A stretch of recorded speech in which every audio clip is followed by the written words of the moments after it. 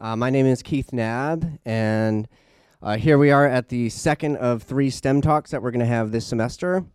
So we're very happy to have you here. And so STEM stands for Science, Technology, Engineering, and Mathematics. And today's talk is going to focus on the E part of that acronym, the engineering. So we're very lucky to have Ray Beatty here today. He has a degree in mechanical engineering, and he works for a company, Ace Metal Crafts. And they design stainless steel products. So they design them and develop them for the pharmaceutical industry and also for the food industry. So very interesting stuff if you've ever wondered what mechanical engineers actually do. So he's going to talk a little bit about that process. So we thank you all for coming. We thank the library for this wonderful space to hold these talks. And basically, Ray is going to speak for about 45 to 50 minutes, and then we'll have about 5 or 10 minutes at the end for questions. So how does that sound? Sounds good. All right, so let's give a nice warm welcome to Mr. Ray Beatty.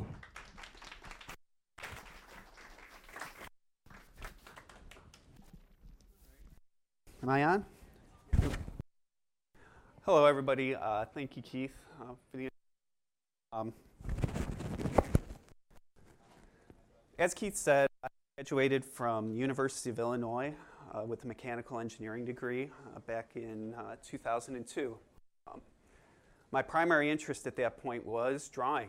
I was drawing on Pro E Modeler, 3D Modeler, which was fairly sophisticated at the time.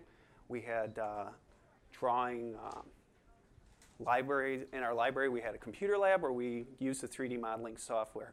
When I made it out to my first job, I was hired because we were using AutoCAD and wanted to update to a 3D program named Solid Edge. So my job was to develop the 3D system from scratch. I set up all the standard part libraries. I built all of our templates. I built all of our design models. Our hand drafting used to take 4 to 6 hours to draft 2D drawings. From a 3D modeling perspective with design models, we're able to cut that down to 20 minutes. What you're going to find today is I'm going to talk a lot about technology and the engineer's role in developing it within a company. Through the years, I have worked on many softwares now and developed new systems everywhere I've been. So as I found myself at my new company, which is Ace Metal Crafts, I was hired as a layout engineer. So initially, all I was doing was designing flat parts, programming lasers, programming equipment. But my job developed into a greater role of project engineering, where I was developing job plans, and into further development, where I was doing some IT work in systems development, developing computer systems, updating our ERP system, and developing some lean processes, which I'll get into a little later. So, Ace Metal Crafts. So what do? We are stainless steel manufacturers. We like to be the best at what we do. We want to be the best in our industry, and we develop our processes through continuous improvement to ensure that we are.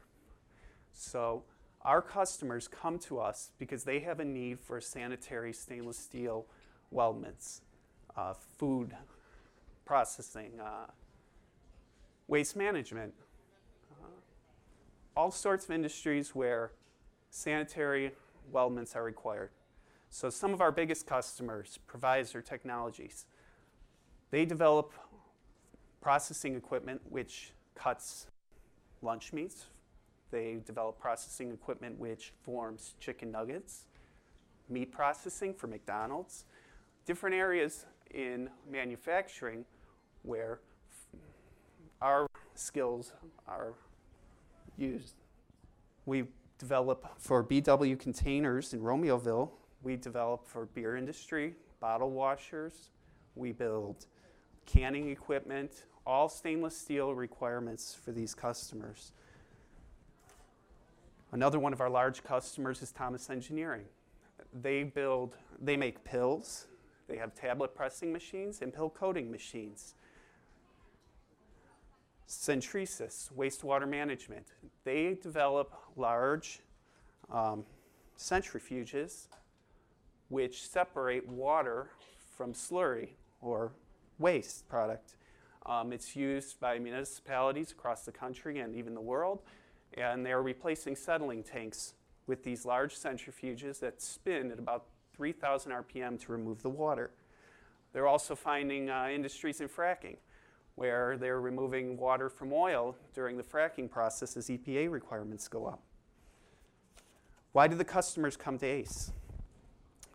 They come to us because we have welding and polishing techniques and processes that are better than the competition.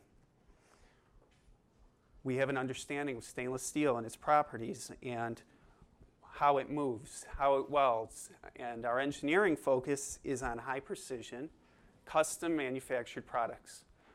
Our customers order from us on short runs, custom products, 1 to 2 to 3 pieces at a time. Everything's custom and they need it perfect. If they order a frame may have 1,000 components, 2,000 components. Those components have to be perfect. The frame length, 40-foot frame, must be within 1/8 of an inch. 40-foot frame straightness must be within 60 thousandths. Every element, there are mounting locations, thousands of them, that have to be within 10 thousandths of an inch. How do you produce this precision on a frame? Our engineers are taught to understand motion of metal. When it welds, shrinkage. When stainless steel heats, it expands. When it cools, it contracts. Starts like this, finishes like this. Any joint can move by 15 thousandths of an inch. Our engineers have to account for that and develop frames that finish within 10 thousandths on mounting locations. So our customers come to us because we're perfect. What else do they need? They need repeatability. If they manufacture a part and then 6 months down the line they need a replacement, that replacement needs to fit. It needs to fit on the original part and any time in the future. It is very critical that we have repeatability. How do we achieve that? We have perfect processes. Every one of our jobs is planned. Every single hole that's tapped is planned. Every single element of every part has to be planned and given to our factory in a way that they can easily and quickly fabricate. Lead times. Customers are coming to us looking for parts in 4 weeks, 3 weeks, 2 weeks, complicated assemblies, first-time runs. Sometimes it's a previous that they want done in a week because it's a replacement part for an assembly line that's down. So as engineers, we need to respond quickly. We need to get this information processed, and we need to update our systems to handle that. Another reason our customers come to us is our industry knowledge. As engineers, we're expected to go out to our customers, visit their facilities, understand their parts, understand the sanitation requirement for that specific customer, build a database of information which allows us to produce a perfect part for them every time. Our company, our quality numbers are at 98%. That's on mostly custom parts. 50% of our jobs are new, first time, and will never repeat. 50% of our jobs do repeat. So we improve our processes on all jobs to ensure that we produce the best parts possible. So what sets Ace Metal Crafts apart from our competition? We focus on training our employees at Ace Metal Crafts. Our engineers, they are required to go to book clubs. We do read books about lean processing. We read books about accounting. We read books about parenting. Training is everything there, and we're constantly being exposed to new ideas, broader parts of the business. We have to understand elements that are normally out of our range so that we can improve all processes across the board. So some of the things that we have is we have some skills that set us apart. We have 4 design softwares right now in our company. All of our layout engineers are proficient in AutoCAD, SolidWorks, Solid Edge, and Autodesk. Our technology includes lasers, where we're programming those at our machines, machining centers for our lathes and our mills, robotics. We have robotic welders, automated seam welders, automated TIG welders. We have computers available at every shop floor station where we can access 3D models right where our team is working. And we have software available throughout the company where we can view any print, any job at any time to improve our systems. One of the tools that we use is called lean manufacturing. What this is this comes from Toyota production principles. Toyota, we're all familiar with, they have factories in the United States for automotive, but what they've done is they've taken the concept of leaning up your manufacturing to as minimal inventory as possible and as quick production as possible. So let me kind of explain where my company stood 8 years ago before starting Lean. We were very good at projecting future requirements, keeping materials on hand for inventory, building parts, having them in process to release them to our customers quickly, sitting on shelves, taking up space.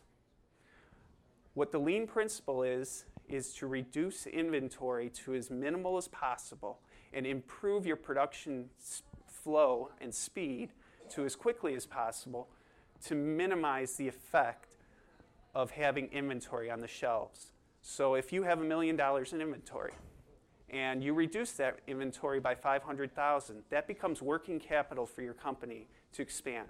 It also removes that inventory from your shop floor to increase your available capacity within your building. So how do you achieve that? What tools do we have? One of them is continuous improvement. They have some catchphrase sayings at Toyota. Inch wide, mile deep. If you find a problem, don't just repair the problem. Find the root cause of that problem and eliminate it from ever happening again. So if you missed a tap hole, instead of just saying, hey, why do we miss, let's just fix this hole, you instead ask the question, why do we miss it? Who was missing information? Why didn't that get done? How come it wasn't signed off? When we're working with weldments that have thousands of parts, we have to make sure every single element is done or that will be rejected. Always a problem. This is another thing that comes up regularly. If you do not have a problem, they consider that a problem. There is always room for improvement in a manufacturing facility. There is always room to speed things up. There's always room to do things better. And the only way to know what you need to speed up is to create a problem. In scheduling, if you're scheduling jobs to get done in 4 days and you're getting them done in 3 days, that's a problem. You have to improve your scheduling. You have to make your scheduling tighter to expose the problems that are constraining your production. It's how you drive down lead time. Just-in-time manufacturing. This is another tool. You do not order parts early. You do not produce parts early. Things are produced at the rate at which they're built. So as engineers, we control this. We do our job planning. We do our scheduling. We do everything that we can to make all parts come together at the exact same time. If parts come together at the same time, they will flow through the shop more quickly, more efficiently, and we will get things done cheaper and we'll make money. Another tool that we use is a Kaizen. This is a group event. We will get 10 to 12 people together from all areas of the company. Purchasing, engineering, order entry, from the shop floor, upper management. And we will get together and investigate a process that we have isolated as one that we want to improve. I was part of a team earlier this year where we decided that it was taking us too long to quote to our customers, and purchasing was not getting the information soon enough to purchase parts on time. So we were getting late deliveries because of this. So how do we address this? We've got our team together, and we did something called process mapping, where we took every single work center, which a work center is defined as an area where an employee works. In this case, it was order entry, it was project planning, estimating, layout, purchasing. And we took these work centers and mapped the processes of how they get done in our facility and figured out where our bottlenecks were that were holding up our ability to get our quotes out quickly and get our information to purchasing. So we found the bottlenecks, and as a group we came up, we restructured the process. Positions were created, positions were eliminated, people were moved. We moved computers, we moved everything in our front office to accommodate a better process to process our estimates through our production. And what we ended up accomplishing was we reduced our quoting time by about 50%, and we went paperless in our engineering departments. And we ended up purchasing our parts in a timely manner for our production teams. So one thing that happens over time with continuous improvement is a synergy. So if you have a part, if a job planner can finish a job in 8 hours, and you can improve his process to save him 5 minutes of time, he'll begin producing his jobs in 55 minutes. Well, if you can continue to make improvement after improvement, and you make 6 improvements, which saves him a half hour of time. In a day, 8 jobs, he saves 4 hours of time. But because all of those improvements have worked together, what really has happened is instead of completing 8 jobs in a day, he's completed 16. So instead, he saved himself 8 hours in that individual day. So we try to make incremental small improvements consistently to our processes within our departments to improve the speed at which jobs get done. So engineering-wise, when I became a project engineer, it was a new learning experience for me. I had to learn a lot more about equipment, a lot more about how our equipment functions in our shop floor. When we get a new piece of equipment in our shop floor, and one engineer will be assigned to work with our production team to learn exactly how that equipment works. Specifications are documented. The limitations of the equipment. Every single part of that is documented. After that engineer has learned about that equipment, he'll share that with the rest of the team. It is vital for our engineers to know exactly what they need to be, exactly how our machines work for us to plan our jobs appropriately. Another thing that we discovered with a Kaizen event was that we were having trouble flowing parts through our front-end operations. We call this our pacemaker value stream. And what the value stream is it's a grouping of operations that many of our parts run through on a regular basis. So these are front-end operations at our lasers, our press brakes for forming parts, our sheet metal operations for drilling and tapping parts, and then our deburring operations for cleaning them up. So we measure velocity by time of a part on the shop floor compared to the scheduled time within the shop floor. So if you have a part that's scheduled to be on the shop floor for 10 days and it takes 20, that's a velocity of 2. If you have a part that's on the shop floor scheduled for 10 days and it takes 5, that's a velocity of 0.5. Ideally, your parts will flow at the exact speed that you planned for. So your ideal velocity would be 1. When we had first started, we were in January, when we had first started looking at the velocity in our pacemaker value streams, we discovered that we were at 2.75. So that means that we planned for parts on average to be on the shop floor for 10 days, and they took 27.5 if it was a 10-day part. So we discovered reasons for this. People were releasing jobs early on purpose because they were afraid they were going to be late. People were ordering materials late because the engineers weren't getting information to purchasing. So over the course of time, we isolated this problem of velocity, and we improved our processes within our nesting operations, within our engineering operations, across the board to get jobs so that when we would nest a job, it would not be nested and released to our production teams until the day before it was to be in the schedule, instead of releasing them early. And then our purchase parts, we were releasing our jobs from engineering early enough for purchasing to purchase all available parts, so we weren't closing our operations late. And in time, we got our velocity below 1. So one thing that we've had done is we've had the TSSC Toyota group. That is a group of consultants from Toyota come to our facility. They've worked with our engineers. They've worked with our production teams. They've worked with everybody in our facility to improve our processes, improve our flow. They've started out in our shipping department. We rearranged our entire shipping department, drew avenues for different value streams to unload their work. We drew outlines of trucks on our shop floor so that we knew exactly how far to fill our truck. We organized all of our releases in sequence so that our shipping department was running more efficiently. We walked backwards through our entire facility, and we worked through our inspection departments, our welding and grinding departments, and straight through to our engineering departments to improve the flow. Another project that I was a part of was the implementation of a brand new ERP system. An ERP system is enterprise resource planning. It is the heart of the information within a company.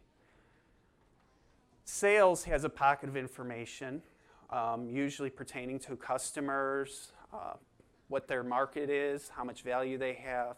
Engineering has a bucket of information pertaining to how to build parts, what part flow is, how long does something take. Production has processes on how to fabricate, in our case, welding, grinding, polishing.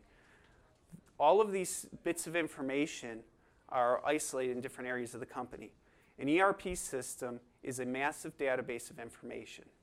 It's accessible by anybody at any time, and it joins together these islands of information so that I can instantly take a look at a customer, understand all of the requirements of that customer. I can take a look at our production processes and know the standard operating procedures that we've developed for those processes.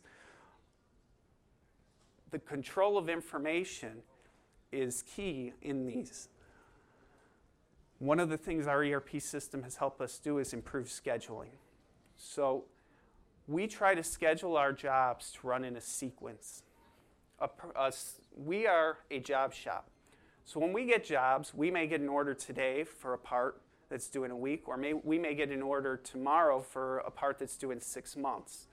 And our customers all have different lead time requirements, and they're constantly throwing new projects into the mix. It's different from a production shop where you have a planned production ahead of time. We don't know what we're fabricating until 4 weeks before it ships. So how do we handle that type of load? It's easiest to think of if you think of a theme park where you have a line of work to do, or a line of people. They're standing in line waiting to get into a ride. So I'm standing in line, and the ride tells me I have an hour. So my customer orders a part, and they expect to get that in an hour. Well, if you're walking in line and people keep shuffling in front of you because new orders are coming in, and you don't get to ride for 2 hours, you're probably going to be annoyed. If instead you have a fast lane, like they do at most of the theme parks, and there are people rolling in, and you know they're getting in front of you, but you are still able to get through in your hour, you're probably not as upset. What we were doing to our customers before was we were scheduling, and we were backward infinite scheduling, which means that we took a job, said, here's the due date, here's how long it takes to build it, and I'm going to schedule accordingly. So what we would end up with was this. We would have capacity here. Today, we'd be over capacity. Tomorrow, we'd be under capacity. And then going forward, we would have these buckets. So over time, some parts would get pushed out, some parts would get done early, but we weren't scheduling to our capacity. What our new ERP system allowed us to do is it would tell us when we had met a capacity constraint and force us to schedule into the next day. So we would level out our scheduling for our production teams, and we would build in sequence. So everybody was working at the same part on the same line at the same time. So we would flow our parts through more quickly, and we would have less variance in our capacity plans. So how do we do this? Well, what did it take get an information system that would schedule our parts. The first thing it takes is good data. We have project engineers planning jobs with hours. We review those hours on each job as they come back so that we have an understanding of how long it's taking to manufacture parts. So our project engineers, they will schedule according to the exact times that things take, and then our schedule will hold because when one person finishes their operation, the next person in line, it's immediately up at the top, and all of our parts follow that same flow. So another key element is data collection. Out on our shop floors last year, we had manual entry of our job time cards. Our employees were taking lists, writing down what job and operation they worked on, funneling that information to our engineers, and our engineers were manually entering this to calculate efficiencies. And then we were using that information to adjust our times on jobs. What we've done is we've switched over to barcode scanning, and we are processing our parts through using our ERP system so we know exactly where they are at any time on the shop floor. We have real-time data if our production members have gone overtimes, so we know if our efficiencies are being hurt, and then we can calculate efficiency instantly on any job. So what used to be about a 40-hour collection of efficiency reports every month, our ERP system handles automatically and spits out the data to us. We don't even, it gets emailed to us once a month. We don't even have to address it. It just comes to our email accounts.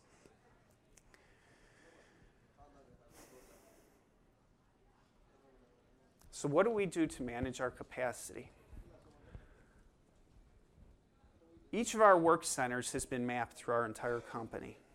Every one of those work centers is assigned a certain number of hours per week of available capacity. As we plan through and generate our capacity schedules each week, that capacity is constrained by our team leaders.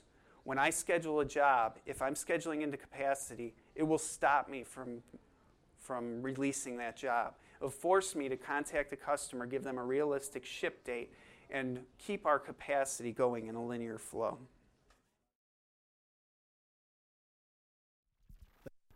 First of all, thank you for tell us more about your career in engineering. I know how daunting it is to talk to students. I gave a presentation myself recently.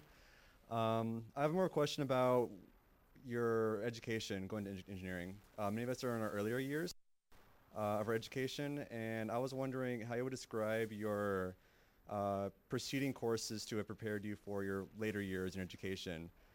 Do you feel like they give you the right equipment to excel in your later courses, or was it a constantly increasing challenge as your coursework went on? Okay, so my early years in my engineering started in high school with the first computer lab in our high school department. As I went through college, we went through some pretty advanced mathematics, physics, thermodynamics, heat transfer, fluid dynamics. There's a lot of different coursework that goes into engineering. Most of that I don't use on a daily basis.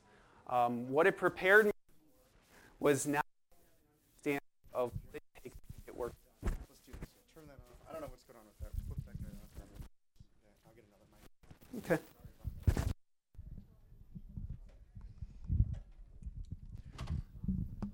So when I got out of college, most of what I needed to know for engineering had to do specifically with drafting, drawing pictures, for lack of a better term.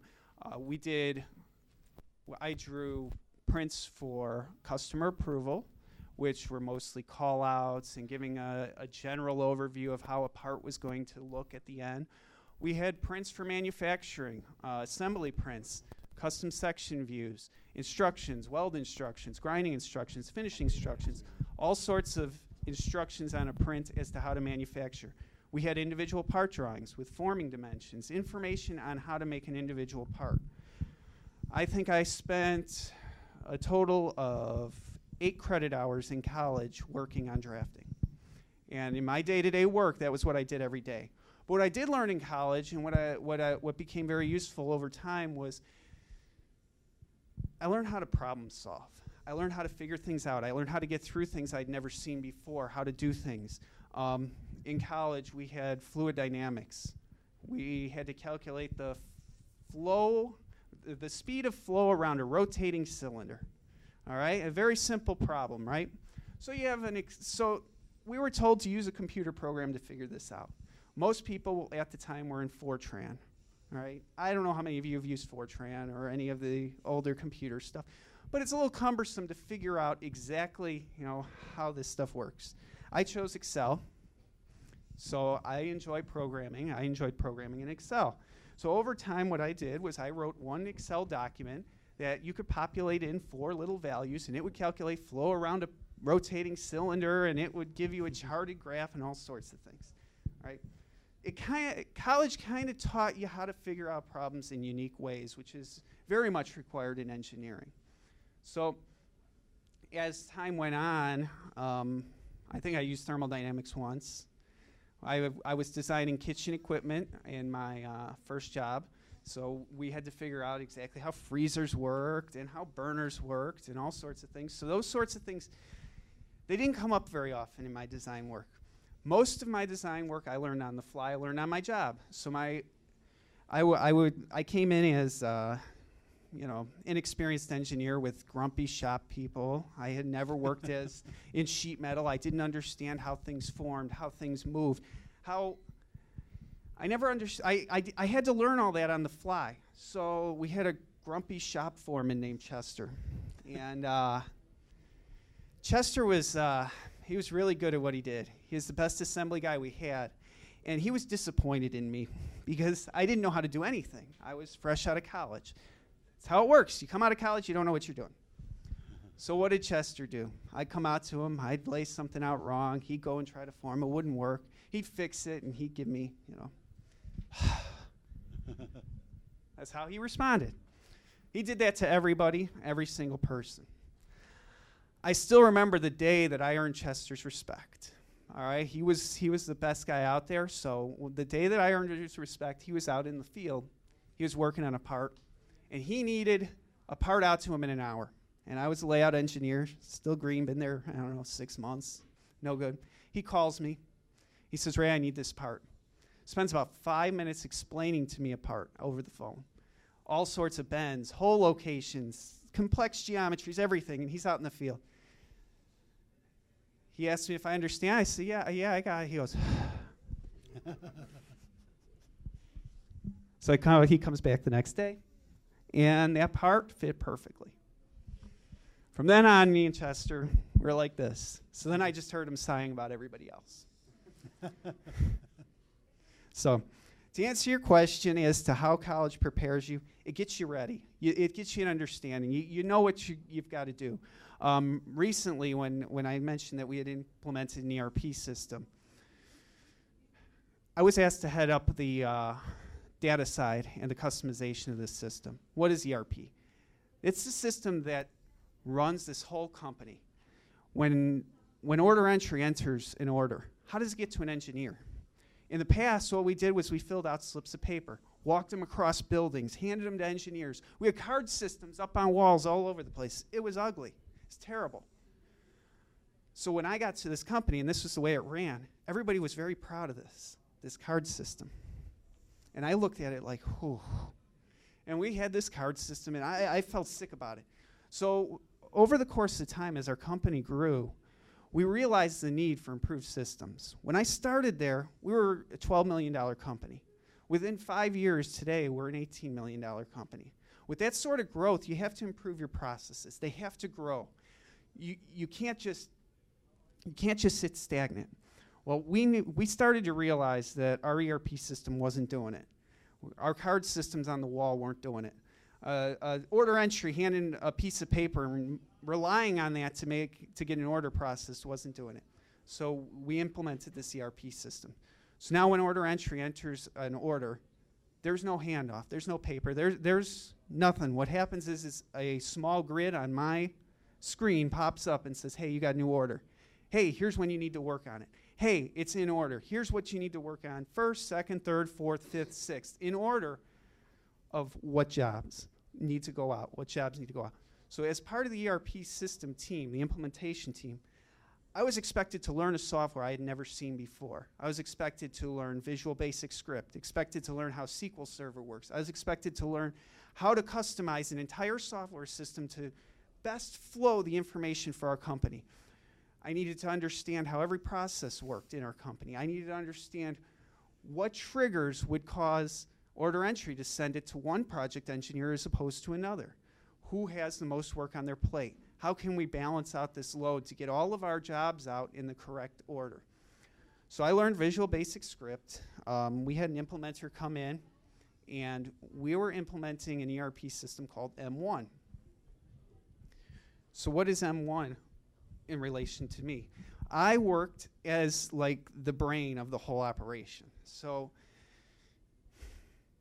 when we first had M1, we had this big room of people, and they were all deciding what software we're going to pick. And I knew right away it was going to be M1 because I knew we could customize it to whatever we needed. So I was on the team immediately, and this is typically 6 to 8 months of implementation. So when we had our implementer come in, we told him we're doing it in 4 months. And he came in and said, okay, well, that's not going to happen. But we said, well, yes, it is, because this is what we're going to do. So what do we have to do? We had to take our old archaic ERP system and transfer all the data. Company asked, how are we going to do that? I said, I got it. We had to customize our ERP system so that a job planner can do his job more efficiently. When they asked who's got the customization, I said, hey, I've got it. Technology in the ERP system was right up my alley. So where do we stand today? We've gone from paper documents and manual printing to shop floor boards with job schedules out, dual screen monitors out with all of our job plans in order of when they need to be done. We have touch screens at every single workstation out on our shop floor, the barcode scanners to improve efficiency. In engineering, we've reduced our engineering workload to the point where we actually, unfortunately, laid some people off, and at the same time, people are working far less hours than ever before. The new system, we have become a marketing tool for M1. They're going to be sending film crews out to our facility in 2 weeks to film our ERP system. We're having customers come from around the country, potential customers, to review the system to see how it functions. So we've improved all of our flow throughout our entire company. Since we've implemented our new ERP system,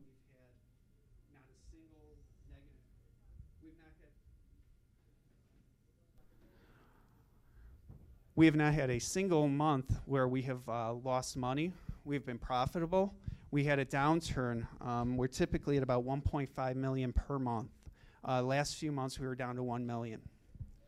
In those months, what do? We cut overtime in advance. We cut our employees in advance. We minimized our costs in purchasing in advance so that we could see our profits continue even though our revenues have dropped. So I don't know if that answers your question, but being in college prepares you for some of the unique circumstances that you're in. Hello. You mentioned a number of times in your discussions just now about teamwork. What kind of things did you do at college that prepared you to work in a collaborative environment? I'll be perfectly honest with you. In college, I was a bit of a rogue and an individualist. All right, I did not play well in groups. If I was in a group, I would take on the project myself, and I very much didn't work well in a team. In my first job, this served me extraordinarily well. In my first job, we had a very, very minimal engineering department. We did all of our own custom design. We did all of our own custom fabrication, all of our own installs, everything. Start to finish, somebody would order a product, and they would expect us to produce one. Our engineering department had 2 people, and our company was 2 to 3 million. We grew, we expanded into new industries. We were 6 million, we had 2 people. We grew, we expanded into new industries. We had 12 million, we had 2 people in engineering. So it became very much an individualist. Huddle in, work 12 hours a week, kill yourself, get as much work done as possible. Slowly over time, that company ended up failing. They were not able to grow with the expanded business. They ended up having too many mistakes, too many problems, and that was the end, and I moved on. So then I came to my new company. Ace Metal Crafts has a culture that doesn't just encourage teamwork, it forces it. All right, you're forced into groups, you're forced to work with others, you're forced to share information, and it was completely different to the point where I was uncomfortable. When I first started working there, it was hard for me to fit in with a group because I wanted to do the project by myself. I didn't accept other people's opinions. I did what I wanted to do. Well, over time, I learned that I had to work in a team, especially since at Ace Metal Crafts, the skill of the employees was incredibly high. So their opinions were as good, if not better than mine all of the time. So I had to adjust. Their training at my company is extreme. Weekly, daily, constantly. More of my day is spent learning about new fabrication techniques, how to get things done, working with others, building reports, analyzing data. My day-to-day time is spent doing that than drafting or job planning or quoting or anything, because we have to make sure that we're the best. We have a very large engineering team for the amount of work that we do. I believe it's 13 people for $18 million worth of work. And we make sure that when we do something, it's perfect for the next guy.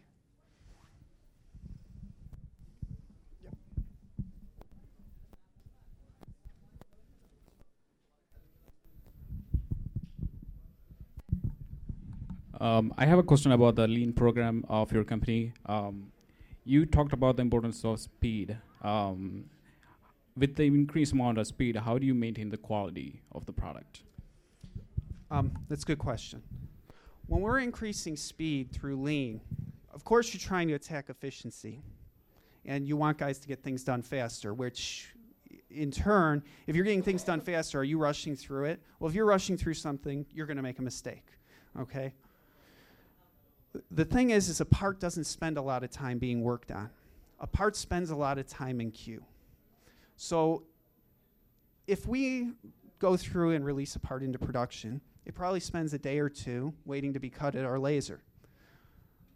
So what happens after that? So the laser cuts it. For about 2 minutes, this part is cut. Now it sits on the laser bed waiting for all the other parts around it to be cut. So the value-added time on that part has been 2 minutes. It's probably been released for 2 days. All right? So now to move from the laser to the next station, which we would consider deburring, it's probably spending an hour before it gets worked on. Moves on to the next operation. It spends an hour getting worked on before it gets worked on. By the time a part that has a half hour's worth of actual value-added work on it has made it through our system, a week has passed. So you don't attack that half hour. You attack the week. So you try to minimize the time that a part stands still to improve flow, to improve speed. How do you achieve that? Smaller batches more frequently. So if I give you a book, how long does it take for you to read a book? It probably takes you a few hours. If I give you 1 page of that book, it probably takes you a few minutes. So if I keep handing you 1 page at a time of a book, you can keep getting those through that work done 1 page at a time. If instead I hand you a book and tell you to turn to page 238 and you want to read that page, first you have to find it. You have to figure out what you're doing. You have to get all that together. And it takes you additional time just to process the information because you got too big of a batch. So part of what you try to do to speed that flow up is minimize your batch time, maximize your value-added time. That's how you improve the speed of a part and improve lead time without even having to address efficiency. Efficiencies are addressed through improvement of processes, documenting of procedures, getting new equipment, training your employees better. Those will improve efficiencies, but you don't necessarily have to have somebody work harder on something. You have to have them work on something for a longer for a longer percentage of their day. So we need to get a lean engineer to work with the NFL to get game times. Does the quest for a more efficient work schedule impact the personal lives of your employees?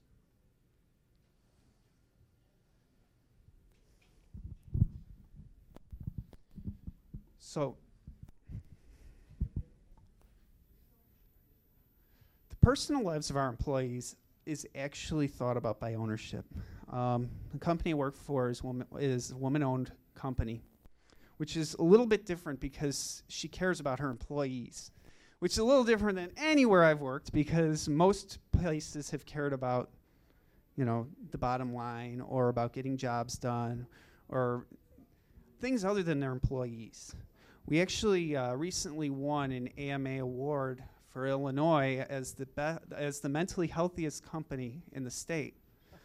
We're actually going to be looking at the AMA for the country next to see how we rank amongst all the states. So our personal lives are part of that. As we've improved efficiency, I've been home longer today than ever before. Instead of just taking that efficiency and putting it to the bottom line, our actual workloads have been reduced over time. So our personal lives have been positively affected by our quest for efficiency. Good. Anybody else? Other questions? Yep, one more back. Thanks. I have a question for you. As I've looked at possible career paths later on, I find that there's a lot of overlap for engineer and technician. My question for you is, where does your job as an engineer end and that of a technician begin?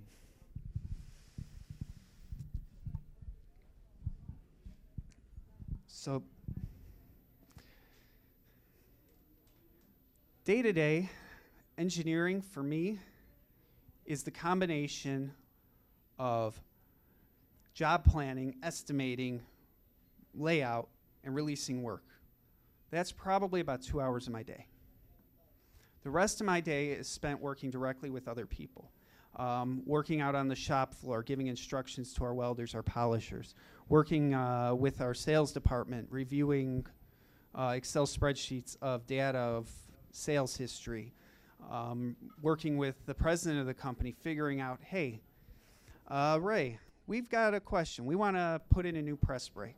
I want to know how many parts we produce that go onto this press brake. How do we figure that out? So I find that my day-to-day engineering activities are surpassed by production support. We're working directly with the guys out on the shop floor, working directly with the managers of the company, figuring out information and figuring out ways to improve the way that we're doing things, as opposed to just day-to-day, here's a drawing, here's a part, here's a layout. I mean, that's a very simple part of the job.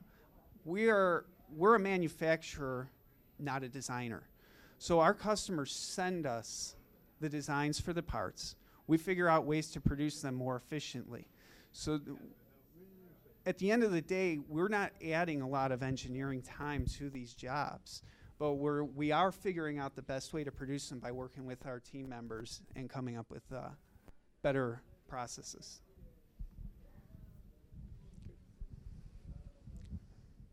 All right, any other questions? Final questions? Okay, I'll turn. Hello? All right, why don't we say thank you to Ray Beatty. And thank you all for coming. Have a wonderful day, and we have another talk next month.